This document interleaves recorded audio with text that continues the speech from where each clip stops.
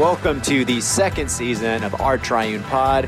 We are still preparing you to praise. Join me, the Reverend Nick Comiskey, and the Reverend Bendy Hart for a conversation about low-key theology, lived experience, and often unrelated pop culture as we break down one of the Psalms.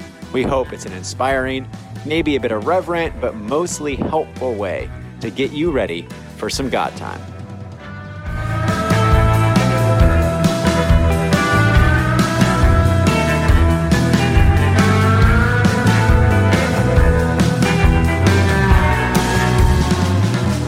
Welcome to Our Triune Pod. Ben DeHart, you've been married 9 days or whatever. How are you, man? I'm good, man. I'm mostly excited. This is our 99th episode. Is it We really? are so close. We're Wow. on the cusp. If one of us dies right now, it'd be a real bummer because remember we talked about this when we were at the 50th episode that 5% of podcasts make it that far? I bet we're in the 1% right now. Not the 1% I want to be in, but the 1% totally. That chose me. Well, speaking of death, Ben, today we've lost two bright lights in our world. True. Very sad day. David McCullough. Yeah. Not Dyer made McCullough. Yeah, sorry. Yeah. Nobody cares. No. And Olivia Newton-John. Yeah, the latter is very sad. I have a pretty intense relationship with both of them, I feel like.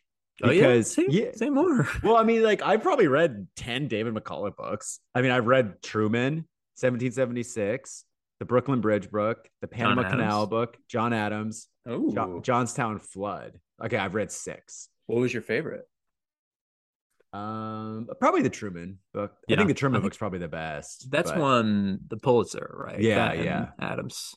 Why is that not a show? If John Adams was made into this pretty great HBO show, why is that? No, Truman was made into a show with Gary Sinise. Yeah. I don't know if it was a word for it adaptation, but yeah, Gary Sinise is Truman. I think the Johnstown Flood book, that was his first book. That's pretty good too. That's gripping. That's much more of an event. The Brooklyn Bridge is the Brooklyn Bridge. I mean, you know what I'm saying? Like how they built it. But the Johnstown Flood, did you read that one? No, but little known fact, I almost did because when I graduated seminary, the Episcopal Diocese of Pittsburgh was considering putting me at the little Episcopal Church in Johnstown. So I was just like, oh, crap. I mean, I need to know what's going on. Yeah. I'm pretty grateful that I didn't go there. I feel like life would have gone very differently. But shouts to all of our listeners in Johnstown. No offense. Yeah. Pennsylvania, Johnstown. Well, and then place. Weirdly, man, I loved musicals when I was a kid, and I was raised on old musicals West Side Story or My Fair Lady or Singing in the Rain. I think my parents liked those movies, so I used to watch those movies all the time. And Grease was I guess not as old as those movies, but when you're 10, everything's old. So I thought of it as an old movie. And so I watched Grease all the time. I mean, I have every song still memorized. And I don't know if this ever happened to you, but it was one of those things where I don't know, maybe 6 years ago, I rewatched the movie. I'm like, this is so sexual. I had no idea when I was a kid, but I was like, oh I can't believe my parents were just letting me just watch this endlessly. That was exactly what I was going to ask. Because isn't it essentially she's the good girl who resists the badness. And by the end, she's just all in. I'm all in for this debaucherous life. Take me to your God. Apparently the play is even more intense. The movie is designed for a mass market audience, so the movie itself is pretty risque, but apparently anyway, man, just pour one out. Olivia Newton, David. Was she in her 80s? Do you know? No, she was young. She was 73. She had some movies left. It was John Travolta, right? Yeah, I didn't see a third act for Olivia Newton-John in Hollywood, to be honest, but you never know. Well, I didn't see that for John Travolta, but man, that guy just doesn't go away. Yeah, it's kind of B-rate movies at this point. Honestly, it's a lot easier if you're a guy. I mean, it's unfortunately, it's very true. It's true. When's the last time you saw lives a movie with an older woman? That just doesn't really happen, Yeah, I think it's Helen Mirren and what's her name? Who was in Don't Look Up. Betty White. Oh, gosh. A Meryl, blessed Meryl, memory as well. Meryl Streep. Meryl Streep. Meryl Oh Streep. yeah, but they're like in a class unto Totally. themselves as like actors, you Totally. know. Um, Yeah. there's Fair not enough. like there's not like the straight. This would be a sick lane, but there's not like a straight to VOD like action movie with like old women. You know what I'm saying? Like there are with like Oh my Bruce gosh. Willis and John. That's Channel what Tina Fey. that's Tina what Fey could do it. yeah, that's what John Travolta does now. Is like these weird action movies that just show up on your Amazon Prime feed. Like John Travolta's in a Battlefield new. Earth. Yeah, exactly, dude. All right. Psalm 80. Israel is a vine.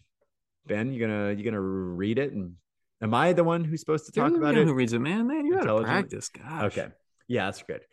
Psalm 80, verses 1 and 2 and 8 through 18. Hear, O shepherd of Israel, leading Joseph like a flock. Shine forth, you that are enthroned upon the cherubim, in the presence of Ephraim, Benjamin, and Manasseh. Stir up your strength and come to help us. You have brought a vine out of Egypt.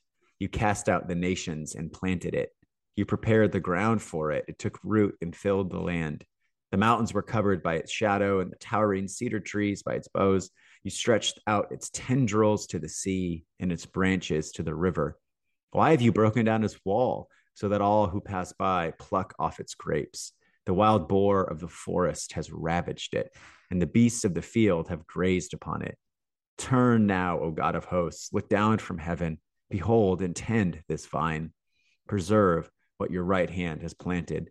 They burn it with fire like rubbish. At the rebuke of your countenance, let them perish. Let your hand be upon the man of your right hand, the Son of Man you have made so strong for yourself. And so will we never turn away from you. Give us life that we may call upon your name. Restore us, O Lord God of hosts. Show the light of your countenance, and we shall be saved.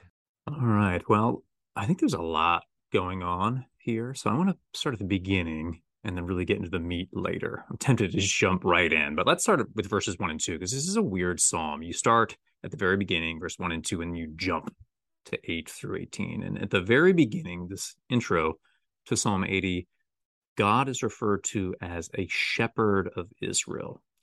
Now, shepherd in the Old Testament is oftentimes referring to the king of Israel and essentially in the line of David. But here, the shepherd is God. And I think there's a reason for that. We'll see that more clearly later. But this shepherd needs to do something that no Israeli king could do. In fact, we're in shambles right now. So the kings have let us down. We need God, essentially, to lead Joseph like a flock. The second thing I want to say, just as in the intro, is the mentioning of Ephraim, Benjamin, and Manasseh. This is the northern kingdom that we're talking about. I don't know if if it's Judah praying for the northern kingdom or it was originally composed among the northern kingdom. But for those of you who don't know, the northern kingdom is essentially wiped out before Judah is.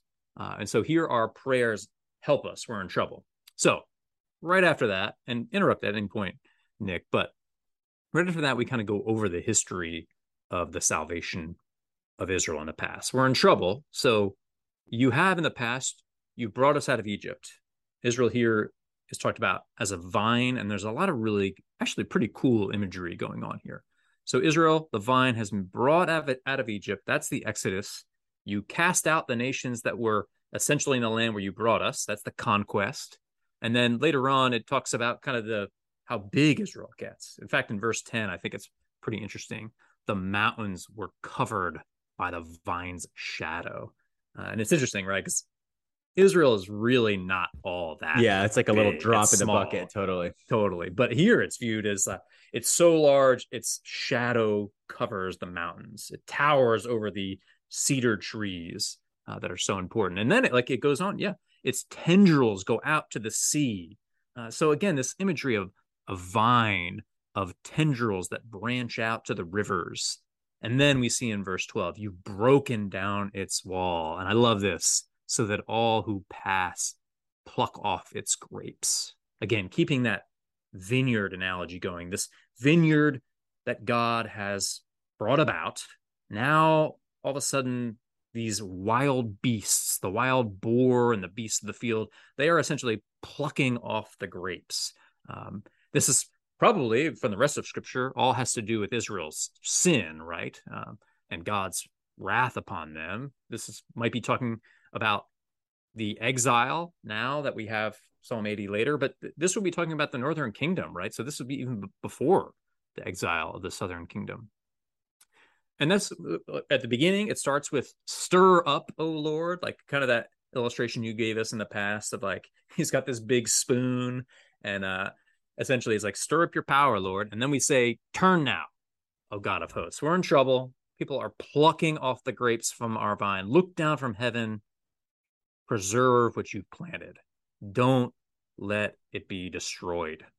These people, they're burning it to the ground like fire to rubbish. We need you. And again, I think the reason why it starts with God as shepherd as opposed to a king in the line of David being shepherd, the kings in the line of David did not do what they were supposed to do. They did not have the power to keep the wild boars at bay. We need you, O God, to rise up, to turn now. And it ends with restore us. I've talked for a while. You got anything? I got a few more, but come on. Did you just hear my phone go off? No. I did not. Okay, good. I know we're recording live, but it came through my computer. I didn't know how that worked. Yeah, no, that's great. So yeah, so the idea being that this is after the invasion of Assyria in northern Israel, and it's a kind of theological response to this political, social, and frankly theological crisis. The psalmist is saying, God, your action is so tied up into our identity as a people. We are the vine that you have planted. What does it say about us? And what does it more importantly say about you, God, that the vine that you have planted, the wall that surrounds it has been broken down. So these strangers are plucking off its grapes. It's interesting how the psalmist so uncomplicatedly attributes both the wonderful things in their nation's history to God and the really terrible things in their nation's history, both of them to the hand of God, right? And it's easy to see the hand of God directly in something like the Exodus event, but through the kind of the different movements of empire behind and within that, the psalmist is saying, why have you broken down its wall, even though directly speaking, it was the nation of Assyria. So I think that's an interesting lens. I think it's probably worth saying too that this imagery of Israel as a vineyard, it appears a few different times in the Old Testament. I think Jeremiah somewhere or other, but I think the most significant example is Isaiah 5, which plays, and I'm sure biblical scholars have written tomes as to how like these two things are connected, but I'll just give you a kind of a hint, or a taste. Isaiah 5 verses 1 and 2. I will sing for the one I love a song about his vineyard. My loved one had a vineyard on a fertile hillside. He dug it up and cleared it of stones and planted it with the choicest vines. He built a watchtower on it. But interestingly enough, and this is like to me the most interesting part of this psalm, is in Isaiah, the psalmist links the destruction of the wall and the plucking of fruit from the vineyard to the moral failure of Israel. So in Isaiah 5 verse 3, it says, oh shoot, I'm sorry, I just lost it. It says, God looked for a crop of good grapes, but it yielded only bad fruit. And that's why the vineyard was destroyed. But here in the psalm, the psalmist doesn't seem to be that interested in the moral failures of Israel. It just are as if to say it's his perspective is wider than that. And I think that's an interesting, we can get to that in a second, but how the promise at the end of the psalm is really interesting in light of that. And there doesn't seem to be repentance here. Exactly. Yeah, exactly. And some of this I'm stealing from James May's, his commentary on the psalm, but he takes a look at it and he says it's as if we're asking God to repent from his wrath. Obviously, we're not saying that God did something wrong, but it's almost like relent from your punishment. Yes, you are with us in our salvation and you are involved in our suffering. And while this psalm doesn't point to the failures of Israel being the reason for that, there's this, instead of it being, okay, repent, turn unto me, and I will restore your lands, it's Lord, we need you to have this sort of change of heart. Go back in your mind to where you were when you were lifting us out of Egypt, when you gave us a land, when you put the vineyard all over to the seas and the river. We want that. And what's interesting is in this, it almost seems kind of naive, but it's just like, well, if you do that, we'll never turn away from you. If you restore us, we'll essentially forever and ever praise you and like never sin again. And I find that kind of, whatever. It's like, that's how I pray when I'm in a bind, or how I used Totally. to. Like, all right, Lord, I'll change. I'll pray from now on 3 times a day. Yeah, that's it. Well, I mean, that's one way to look at it. I guess the way I was thinking about it is I read the same commentary as you. So the way I was thinking about it was like, um, you know, eh, perhaps repentance is assumed, like as if to say, we recognize our failures and we've repented of them. But repentance, like the human act of repenting, will only take you so far. If God is not moving towards you in Jesus, as we would say in Jesus, all the repentance in the world is just pageantry, or our human action. But what you really need is for God to turn to you, which is what we pray in the psalm. What you really need is for God to give you life, to give us life, to restore us, to show us the light of his countenance. And so there's a way in which the psalmist is saying, silently we've repented, but the main thing that we need, God, is your action, your divine influence, the life-giving spirit to inflame us. Because without that, even if we are morally changed, that's not going to do that much for us, right? So I don't know. I mean, I think those two approaches are perhaps complementary in the complex human person, but that's Yeah. where I went. Let's bring this to the New Testament, or just to our own time. Like we talk about the vine, and Jesus talks about him being the true vine, right? And then verse 16, let your hand be upon the man of your right hand, the Son of Man you have made so strong for yourself. This imagery that Jesus kind of gives to himself. And this is why, in the scriptures in the New Testament, Jesus really is referred to as the new Israel, the Israel who remained faithful, the Israel who experiences the blessings of God, and who essentially, it's probably not very popular to talk about it in our day, but essentially takes upon himself the wrath of God Mm. on our behalf and in our place. So I think that kind of gives, I mean, because I see a little bit of Paul here, again, stealing from our commentator, which is so great. But in Philippians, right, Paul talks about how despite the trials, despite the joys or whatever, the one who began a good work in you will see it through to completion. He is seeing this through to completion for Israel, for Christ. We being in Christ, we can trust that this wrath has been poured out. God has poured his wrath out on himself to save us. And that though we experience the same struggles and sufferings as the people of God in the Old Testament did, we have this ultimate hope that probably was veiled in this time. We will be restored. We are being restored. The Lord God of hosts, and I love the alternative translation, the Lord God of the angel armies is going to defeat those who are plucking our grapes. Mm. Yeah, that's beautiful, man. Yeah, I mean, I think that's a good note to end on. All right. Psalm 80. Hear, O shepherd of Israel, leading Joseph like a flock. Shine forth, you that are enthroned upon the cherubim. In the presence of Ephraim, Benjamin, and Manasseh, stir up your strength and come to help us. You have brought a vine out of Egypt. You cast out the nations and planted it. You prepare the ground for it.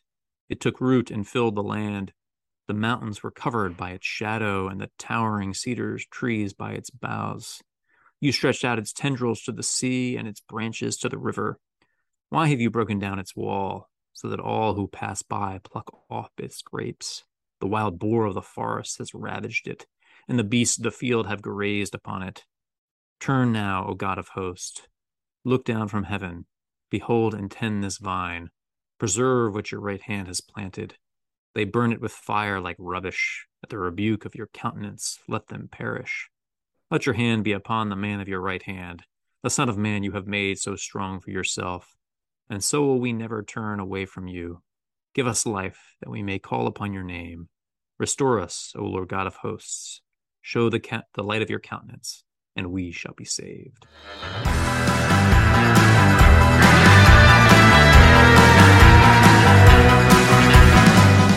How about that episode of Our Triune Pod? Now that you've been prepped for praise, won't you do us a solid and subscribe and review? We promise to keep the outlandish illustrations coming. So be sure to join us for another episode of your absolute favorite podcast.